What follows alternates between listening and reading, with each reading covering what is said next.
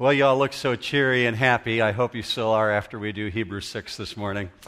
In the week that we started, 13 weeks ago when we started the book of Hebrews, I immediately had people coming up to me saying, I can't wait for Hebrews 6. I can't wait to see what you're going to do with that.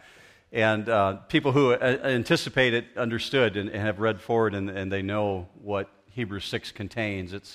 It's actually one of the 5 most difficult passages in the entire Bible because of the implications that it presents forward. And if you've never really spent time in Hebrews before, especially in Hebrews 6, I think this should be really eye-opening for you this morning of what it has to communicate to us. I had someone come to me after the 9:15 service that said, you know, you're normally such an uplifting, cheery person. I didn't feel that after today's service.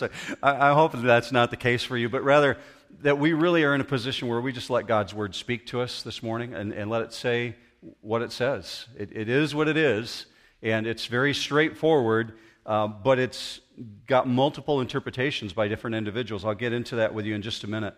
My prayer throughout this week has been that God would help protect us from any kind of imbalance or haughtiness when we come to a passage like this. That we would not be guilty of laying our own theological grid. And whether you believe it or not, you have your own personal theology, what you believe about God. And what you bring into the room this morning, into this auditorium, is your personal theology about what you believe about God. The challenge is to take our own personal theological grid and set that aside and just really let God's Word speak. That's what I'm going to just invite you to do with me this morning. To do something different than what I typically do, I'm going to put the entire passage, the full 8 verses that we're going to look at this morning, up on the screen so that we can look at it in a big nutshell, and then we'll dive into it. But I want to pray with you before we do that. So let's look at the whole passage first. And it starts off, Hebrews 6:1 this way. Therefore, leaving the elementary teaching about the Christ, let us press on to maturity, not laying again a foundation of repentance from dead works and of faith toward God, of instruction about washings and laying on of hands and the resurrection of the dead and the eternal judgment. And this we will do if God permits.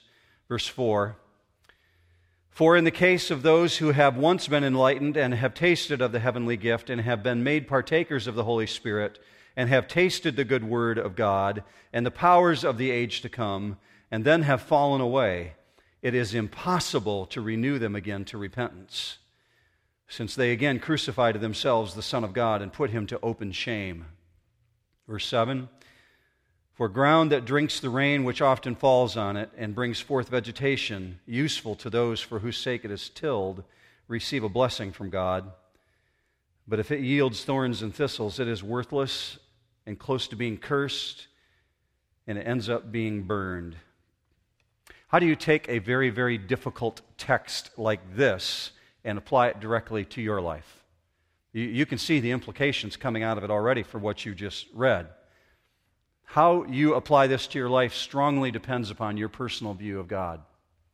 My experience is that individuals fall typically into one of 3 categories. Throughout the course of my life and my own personal family, I had family members who would fall on the side of being very legalistic. And in that legalism, they would look at God, as the God of the Bible, as being someone who's incredibly judgmental and vindictive and just waiting for you to mess up so that they can be pounded into the ground. That's not the God of the Bible. Now, on the opposite side of the spectrum are individuals who only see God through the lens of grace. And they believe all things are permissible, and they tend to live their life a little bit loose on the boundary line. But those are 2 opposite ends of the pendulum. And in the middle, there tends to be individuals who approach him as though God is this more balanced person. And they see him as like 50% judgment and 50% grace. And they live their entire life as though they're walking down some kind of a tightrope, believing in God's mercy, and also knowing that he's a God of judgment and thinking maybe the things that I did in my past are going to come back to haunt me and God's going to judge me on that. And I feel that all 3 of those categories fail. All 3 of those views are an incomplete picture of God. Because God is 100% a God of mercy. And he's 100% a God of justice. He's not 50% of one or 60% of one. He's complete. He's God. And so he's completely forgiving. Not 80% forgiving and 20% judgmental. That is not the God of the Bible. So what I'm going to offer you this morning is a fourth position. One in which you allow the Word of God to speak to you right where you're at this morning, no matter what you brought into this auditorium with you. Here's why. I'm going to pray with you right now that the Holy Spirit would give interpretation. God says that the Holy Spirit is our teacher. And so I'm going to pray that the Holy Spirit would come alongside you, sit right next to you, and help you to see things that maybe you wouldn't have seen before. Would you join me in that? Let's pray together. Father, each person in this auditorium has to decide which category that they might lean towards or fall into, but ultimately, we just want to surrender and ask that you would speak to us. God, I ask specifically that your Spirit would be the comforter whom we know you to be, and that you would sit right next to the individual in the seat that they're in. Put your loving arm around them and instruct and teach and guide. Show us, Father, how this would apply to our life and how you want us to view you and understand you. And we'll give you the praise and the glory and the honor for that. In Jesus' name, amen. Here's what we have to understand. We saw this last week. We've got a group of individuals who are the recipients of this letter in the first century, and they've been told by the author that they're people who are of the milk of the Word. In other words, they're still in kindergarten. They haven't advanced at all. They're not maturing in the faith. And he was really hard with them. We use that word nothros. He said, you're lazy. You're not maturing in God's Word. So he's straight up with them, and they have to own it. And yet now you're going to see in chapter 6, he's going to give a solution. And he gives a solution to them right away. But in the midst of giving them a solution, he describes a terrifying condition regarding this impossibility to repent that some people actually reach. Now understand that this passage that you're looking at is all about moving forward. It's a call to spiritual progress, which is really a key for us in 2014.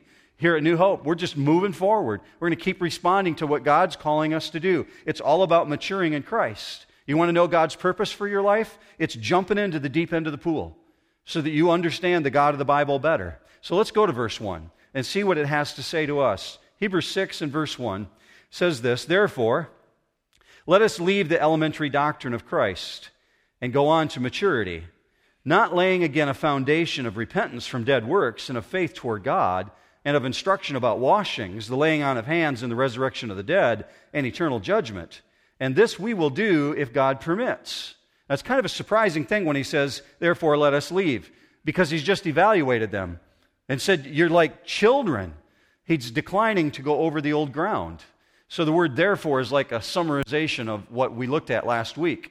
He's just summarizing, saying, therefore, since we've already established this, let's just move on. So here's the remedy right off the front end. He says, advancement is the key to your maturity. You've got to mature. And if you're going to make progress, you've got to leave some things behind. So he uses this word aphiemi.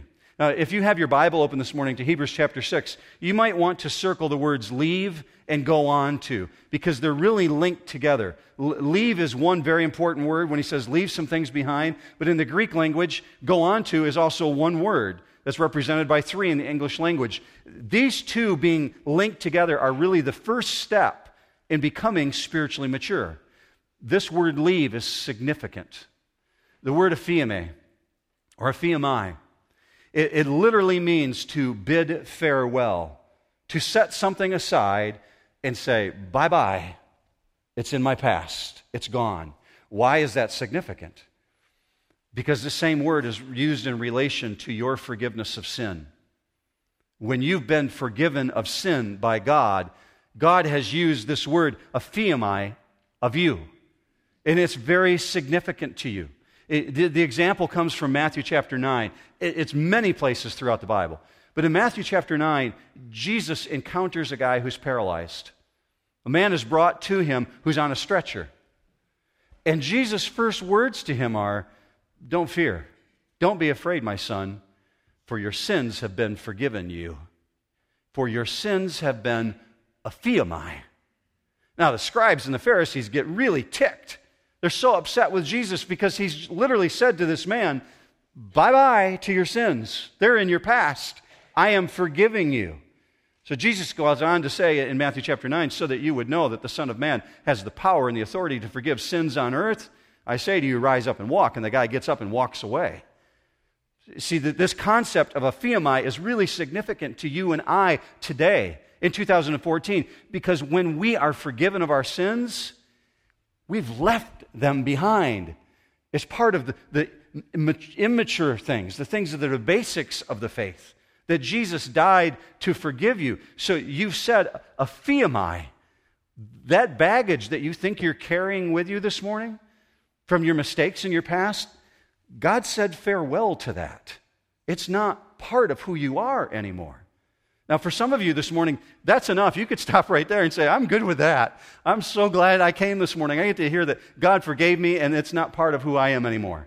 That's in my past. Well, aphiamai is just part of it. You've got to leave things behind in order to go forward. This is why it's significant. If you're still embroiled in your past, if you're still caught up in your old life, your old sinful behavior, you're never going to be able to move on. So that's why he says, leave it behind you. Go forward. Go forward to what? Go on to maturity. So he says, in the Greek language, let us go on is translated this way. Let us be carried forward. In other words, something's got to carry you. You can't do it on your own. Well, who's doing that for us? God. God is the one that keeps bearing us up. It's God who enables you to progress. As you receive His Word, you spend time in His Word, and you act on His Word, and you respond to the Holy Spirit. That brings you along and carries you to maturity. This is what he's writing about here. These 6 foundational truths. They're in your notes this morning, but I want you to see them on the screen also as well. These 6 things that are kind of the ABCs. We're going to move through them real quickly and get into the hard part of verse 4. But here's what he's saying. Let's not lay again a foundation of repentance, of faith, of instructions about washings, which means baptism, of laying on of hands, resurrection of the dead, and eternal judgment. Now, here's what you should notice if you're writing in your Bible. The first 2 are about your relationship to God, who you are to God. The next 2, it's a coupling of your relationship to each other, to the assembly of the believers, the church. And the last 2 are about your relationship to future things that haven't happened yet. So this first one, this repent, let's understand clearly what this is, because this entire passage is built on repenting. So repent is this. A person is walking this direction, and they have a change of mind, and they literally 180 degrees decide, I'm going this way. That's the word repent. It's not a set of feeling bad about sin. That's not what repentance is. That's remorse when somebody feels bad about sin. Repentance is, I not only feel bad, I'm changing my behavior and going completely the opposite direction. That's the concept of repentance. So he links it by saying, repentance leads to faith. That's the next thing in the foundational truths. Because once somebody has repented, then they're able to exercise faith. See, repentance and faith are linked inseparably in the Bible. Here's an example for you from Acts chapter 20. Acts chapter 20, verse 21 says, repentance towards God and faith in our Lord Jesus Christ. When you see the word repent used in the Bible, it's always linked with faith. Repentance first, then expressed faith in Jesus. So the New Testament model is this.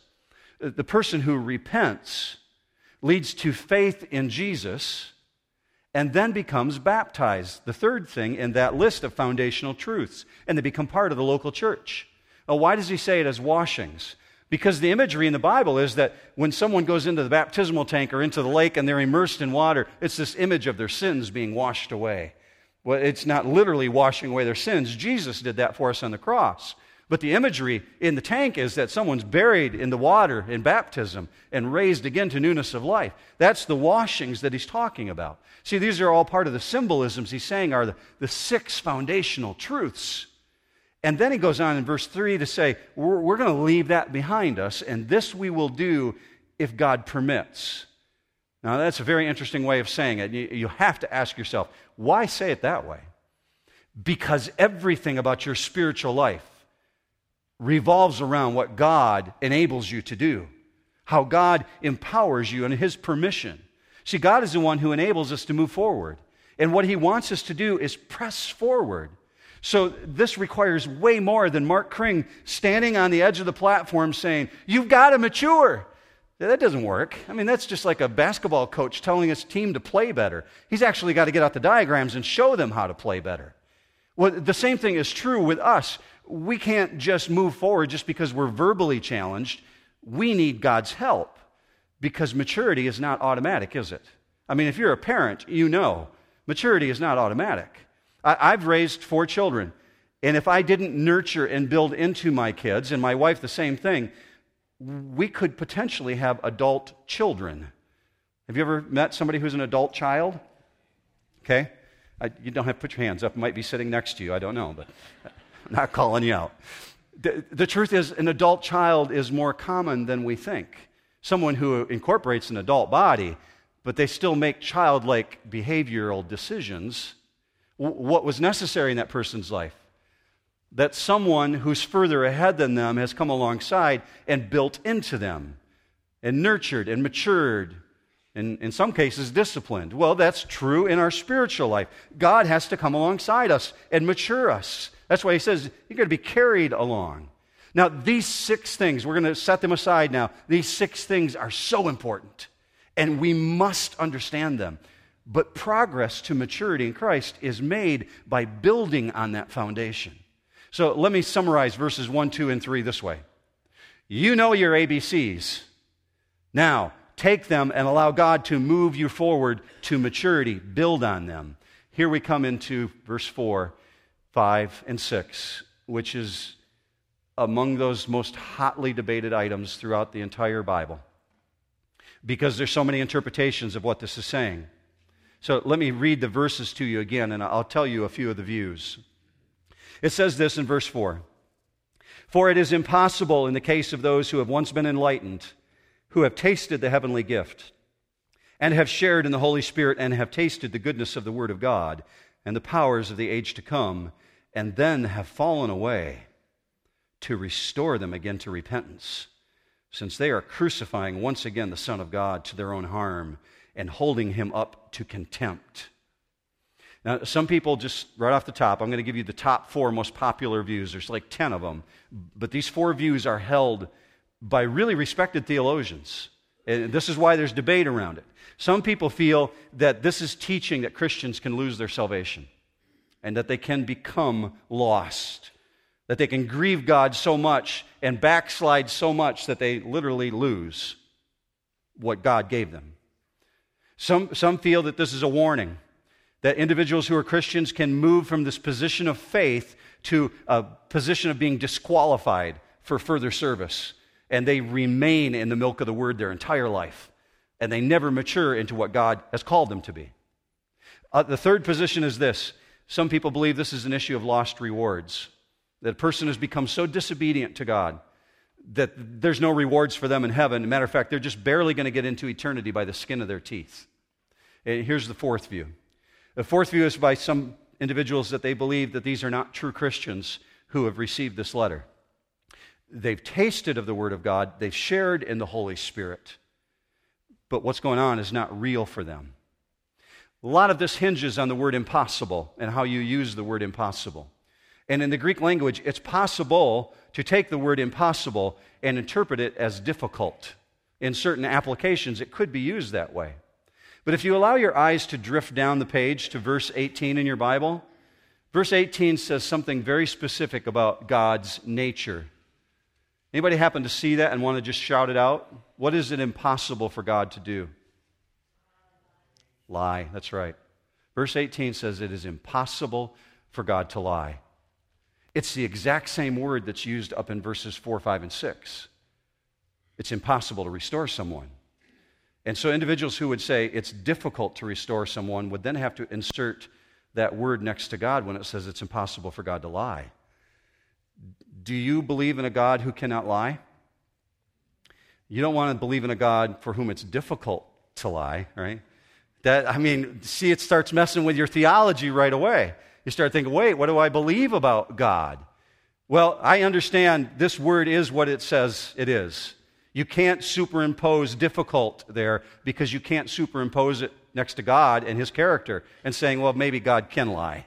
That's not true. So the finality of the danger cannot be escaped here. It is what it is. So I'm confident this author is addressing individuals who, and I'm going to put this in quotes, who profess to be Christians and are acting like Christians. And so he's urging them to show the genuineness of their profession. He speaks to them as Christians. Remember last week? He said, you're in the milk of the word, but you ought to be teachers by now. Well, non-believers aren't going to be teachers. He's speaking to people who are acting as though they're Christians. He can't evaluate their inward condition. And this is very important. I talked to somebody after the 9 o'clock service who was really wrestling with this issue. Because we all know individuals who present themselves as Christians, but then seem to have just walked away from it. They're not living a life for Christ anymore. Did they lose their salvation? That person was really wrestling with this. He speaks to these people as though they are Christians. Why? Because you and I cannot evaluate someone else's inward condition. Only God gets to sit on the white throne of judgment. Only God knows what's really going on in our heart. So he's going to approach them as though they're Christians. But if they turn, they're going to show that their faith is false. If they're walking away, they're demonstrating it was never really real in their life. So it would be possible for him to have in the audience, just like we do in any church today, some people who have a true profession of faith, who really believe and own this, and they walk it and live it every day. But it's also possible to have spectators who have what might be considered a false profession. So it's really critical in the first century and in 2014 to understand the seriousness of what we're observing here. Because he goes on to say it's impossible to renew them again. These are people who claim to have had a real experience with Jesus. And yet, he's got this strong admonition. Now, he goes on to say that they've known some experiences by citing them in verses 4 and 5. It's kind of like an outline there. Just 4 things that I'm going to bear down into it. It's where we're going to spend the bulk of our time, and I want to move through those with you. He says, you've been enlightened, tasted the heavenly gift, shared the Holy Spirit, and tasted the Word of God. Well, what is that first one when it says in verses 4, 5, and 6, these are people who have been enlightened? It's the word photizo. We get the word photograph from it in an English language today, but photizo literally has this concept of shedding light on something, bringing understanding mentally, an awareness to something. So these are individuals who have been enlightened. They've got this intellectual perception of biblical truth, meaning they're mentally aware. It's not as though they're operating in some sphere where they've never heard about Jesus. Here's a real-world example in the first century. Jesus comes into a region known as Galilee. When he arrives in Galilee, we're told literally, Jesus' own words, the people who are living in a land of darkness have seen a great photizo, a great light. That literally comes from Matthew 4:16. This is spoken of Jesus. Why? Because everyone in Galilee heard Jesus and saw Jesus, but did everyone believe in Jesus? See, not everyone who had photizo responded. All heard, all saw, but not all were saved. The light of the gospel broke in on their darkness, and their life could never be the same again. They've been permanently affected by Jesus' presence to some degree. But seeing God's light and accepting God's light are two different things entirely. Would you agree? That's a biblical truth. Just because someone is exposed to it and see it doesn't automatically make them a believer. So that's photizo, that's the enlightenment. Let's move on to the second one. They tasted the heavenly gift. Well, what is that? One of the pre-salvation works of the Holy Spirit, when the Holy Spirit is active in someone's life prior to them becoming a believer, is that of giving us a taste of the blessings that can be experienced as a believer.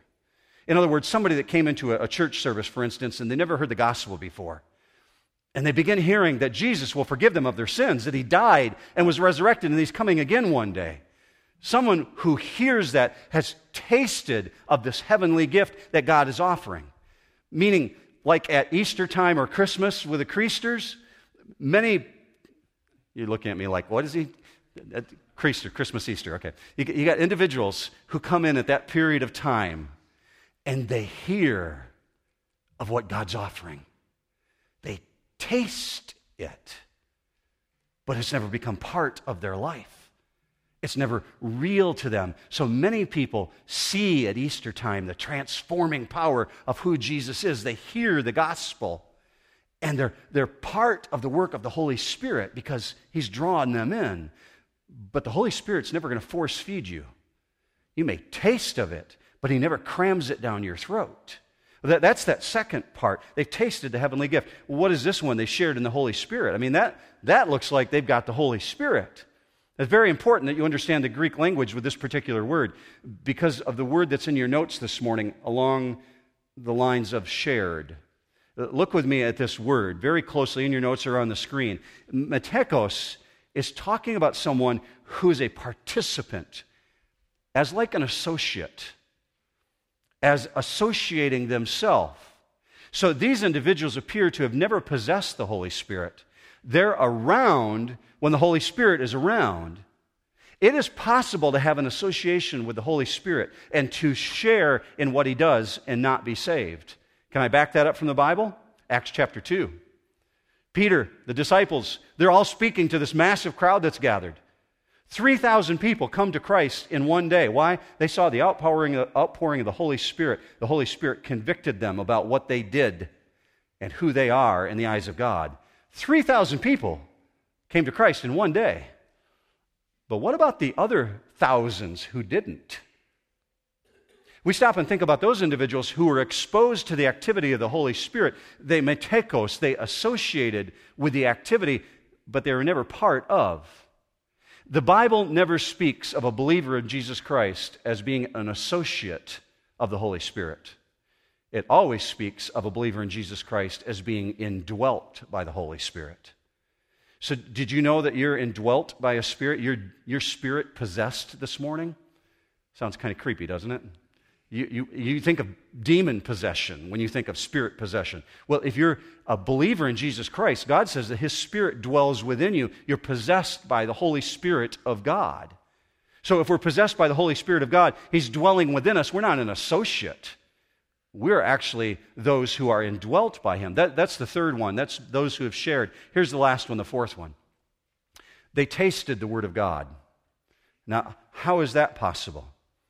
Well, the spiritual taste buds are sensitive or insensitive based on what you've heard and how often you've heard it. I mean, if you ate steak every single night of the week, eventually you're going to become tired of steak, right? It's possible to sit under the teaching of the good word, under the Word of God, and never own it. Here's an example. Herod. Not Herod the Great, but Herod the Tetrarch, King Herod's son, who was fascinated with John the Baptist. He thought John was a great communicator, so he would actually sit or go to places where John was teaching, or he invited him into the palace saying, I want to hear more of this guy. But when he was pushed to the point where he had to personally make a decision, he rejected not only God's message, he rejected God's messenger. He had John the Baptist beheaded.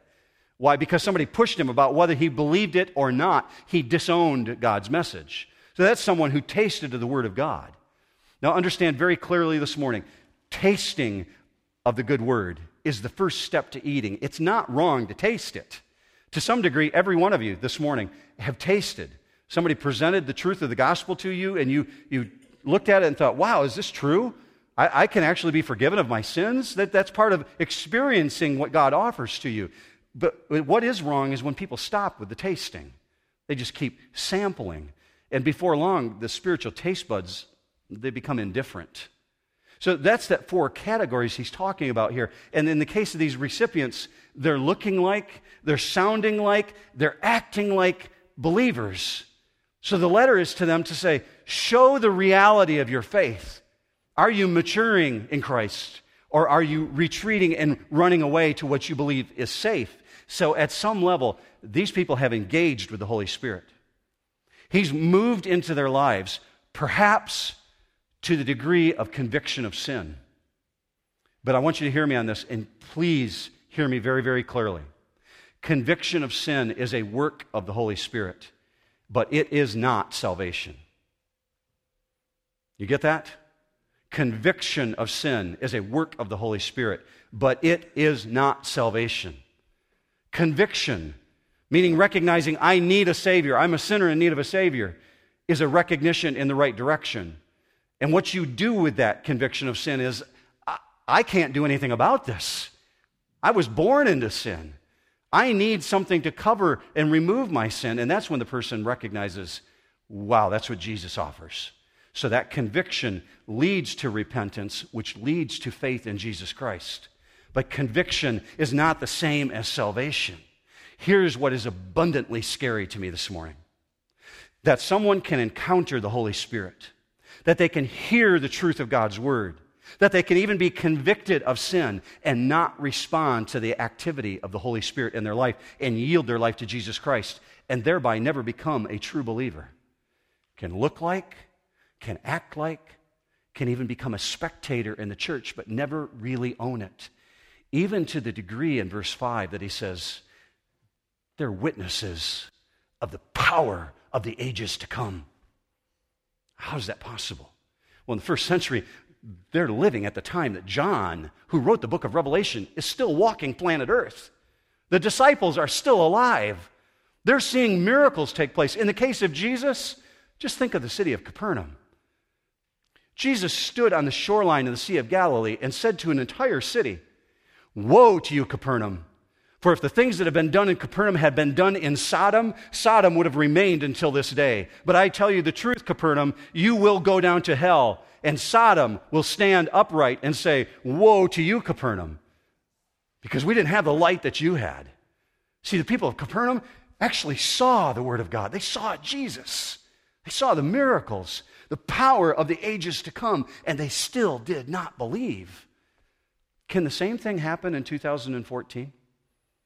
Is it possible that people can come into churches today and become enlightened? Photizo. They can even associate with the worship and the praise in the auditorium and see the activity of God, and yet still walk away from what they know and what they hear.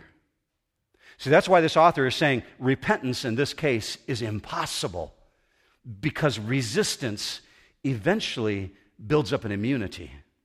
Our immune system kicks in, and we hear the story over and over and over again and never act on it, and we become immune to it. And that's why he says in verse 6, it is impossible to restore that one again to repentance. This is a severe warning.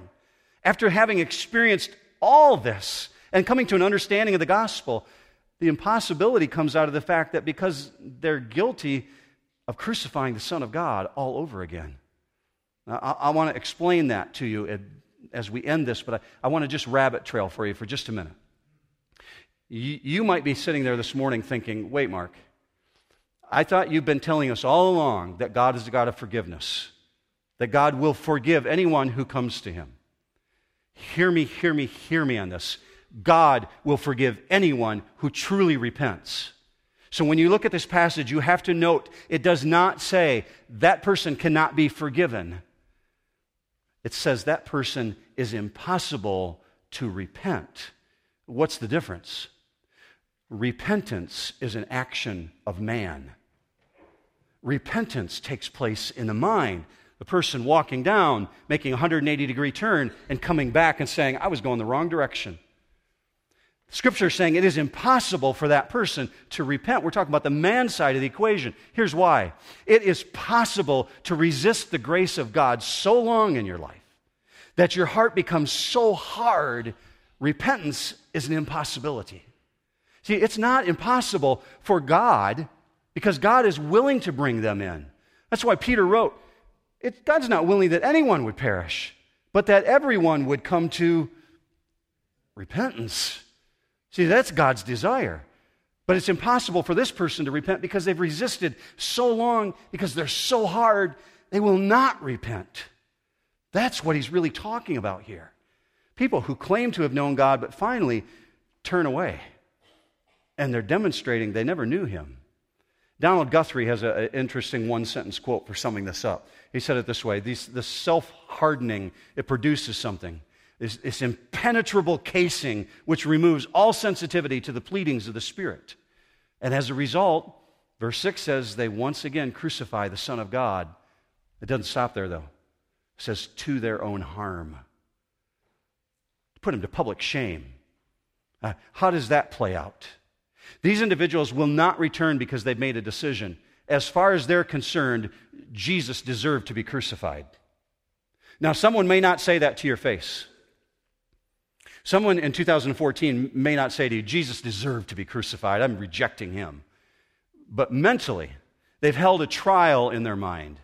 Just like these individuals that he's writing to. They hold a mental trial. With all the evidence before them, they decide he is not their Savior. Ultimately saying, I agree with those who crucified him. I reject him. I'm not going to identify with him. That's what Scripture says is a shaming of the Son of God. Literally nailing him back to the cross. Saying he deserved to be crucified. I ask you, what hope is there for that person? What possible hope is there if they reject the only source of salvation? That's the point of no return. The obvious presence of the Son of God in their life, rejected. That's the point Israel hit. That's the unforgivable sin, in case you were wondering. The point at which a person says, I reject it. It's not adultery, it's not addiction, it's not life regrets. God can handle all of that. There comes a point in which a person is so hard they're unable to repent because of the hardness of their heart. Feasted on it, tasted it, but gone. Not interested, saying, I'm just not that interested. So the passage does not say God will not forgive. And I want you to hear me this morning. If you find that maybe that's you, that you're at this place where you've heard this over and over again, but you've never made it a reality in your life, you've never surrendered your life to Jesus Christ, but you're feeling the proddings of the Holy Spirit right now, I want you to hear me. You are so fortunate. You are. You are so fortunate that your heart is still tender and that you can respond. Because apparently, according to Scripture, some people get to the place where the line is drawn and they've crossed it and they can't respond. So verse 4 says they are enlightened. Verse 6 says they're now at the place where they're holding him up to contempt. Public shame. What is that? The shame implies guilt. It implies that there's some guilt going on. So they're declaring openly, Jesus was guilty. Now, indirectly, they might be not saying, directly might not be saying, but indirectly, this is what it sounds like. I once thought that Jesus was everything. He was my highest value. And I wanted what Jesus offered. I studied his word. I once thought that this was real, but for me, I now believe Jesus cannot make me happy, as though happiness is the goal. And so they believe Jesus is not better, as the title of our series implies. They would rather say, my former life is better. What I once knew, what I had before, I want that again. I don't want this maturing in Christ thing. I want to go back to what I once knew. That's why he's writing to them, because they want to go back to Judaism. They want to go back to what they once knew. Who can imagine, after having thrown such dishonor on Jesus, they'd ever come back again? It's going to sound really harsh, but that person takes their place with Judas. Walked with God, talked with God, ate with God, but in the end said, thank you, no. I want nothing to do with that. Hear me. It is the opportunity for receiving salvation that can be lost, not salvation itself. So as you go out of here this morning, we're coming to the point where we're going to celebrate communion. I want to remind you of this. God keeps you secure in your salvation in Jesus Christ. You are not looking at a pastor who believes that people can lose their salvation. Your salvation is secure if you're a believer in Jesus Christ. How do I know that? Jesus said it himself. I want to remind you of this, just in case you're feeling some intimidation this morning, that maybe I'm implying that you're losing or can lose your salvation. I want you to see this. John 10:27. Jesus' own words. My sheep hear my voice, and I know them, and they follow me, and I give eternal life to them, and they shall never perish. No one shall snatch them out of my hand.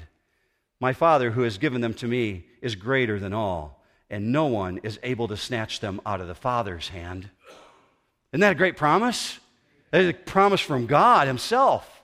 So this perseverance that you have, that your salvation is secure, if you're a believer in Jesus Christ, it doesn't come from you. Do you notice that when you look at that passage? You're in the Father's hand. It's not what you do to maintain your salvation. Nothing can snatch you out of the Father's hand. That's why in Romans 8, Paul had this great treatise he wrote. He said, I'm convinced that neither angels or demons or principalities or powers, life or death, nothing can separate us from the love of God that is in Christ Jesus our Lord. I got to end this.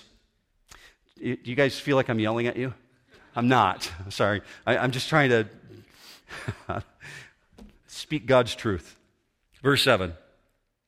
For the land that has drunk the rain often falls on it and produces a crop useful to those for whose sake it is cultivated, receives a blessing from God. But if it bears thorns and thistles, it is worthless and near to being cursed, and its end is to be burned. Very quickly, this is the alternative to progress. He's using this metaphor from agriculture. This metaphor is saying, literally, the rain comes on the same ground. It's the same soil. The rain is the gospel. It's the same message. But some people hear it and reject it. Some people hear it and it's a blessing. The ones who reject it, you don't have to do too many mental leaps to see what's going on. It says its end is to be burned. This is extremely intense. Should anyone who's been enlightened retreat, the end is ugly. It's not a pretty ending. So he uses this metaphor from agriculture to help them understand, because these are the people who are the milk of the word that he's been writing to. And he's saying, there's no middle ground. You can't have the mushy gray area. You're either running away from or running to. Which are you? That's his purpose in writing them. Verse 9 ends our time together this way. It says, though we speak in this way, yet in your case, beloved, we feel sure of better things. Things that belong to salvation. Don't you think at this point the room gave a collective sigh of relief?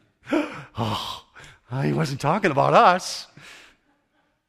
Maybe, I'm probably superimposing that, but we believe better things of you. What things? Verse 9 says, things that belong to salvation. Why is that significant? Because it's not apostasy. We believe better things than you, than apostasy, which is returning and running away. We believe better things, namely salvation. So I asked you at the beginning, what can you do with this material in 2014? There's three potential responses based on how you view God.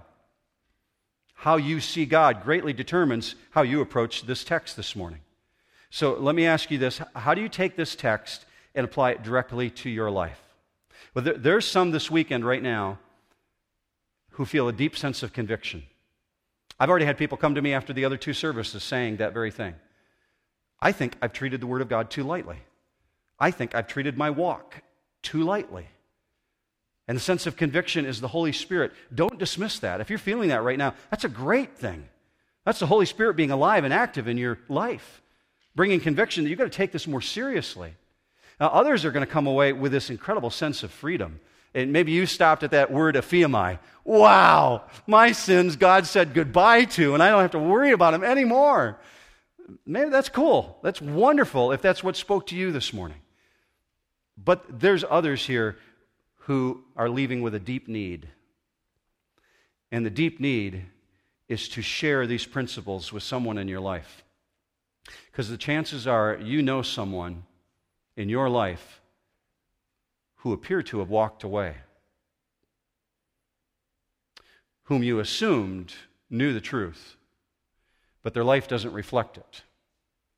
And here's the reason why you may feel that need this morning to share these principles with them. Because it's possible that you have dismissed that person. Maybe your previous readings of this passage have caused you to say, that person's gone. There's no hope for them. See, God never said he wouldn't forgive. The author is saying it's impossible for the person to repent because their heart becomes so hard. If you've written off a person this morning thinking they're beyond God's reach, I implore you to look at this passage through a new lens.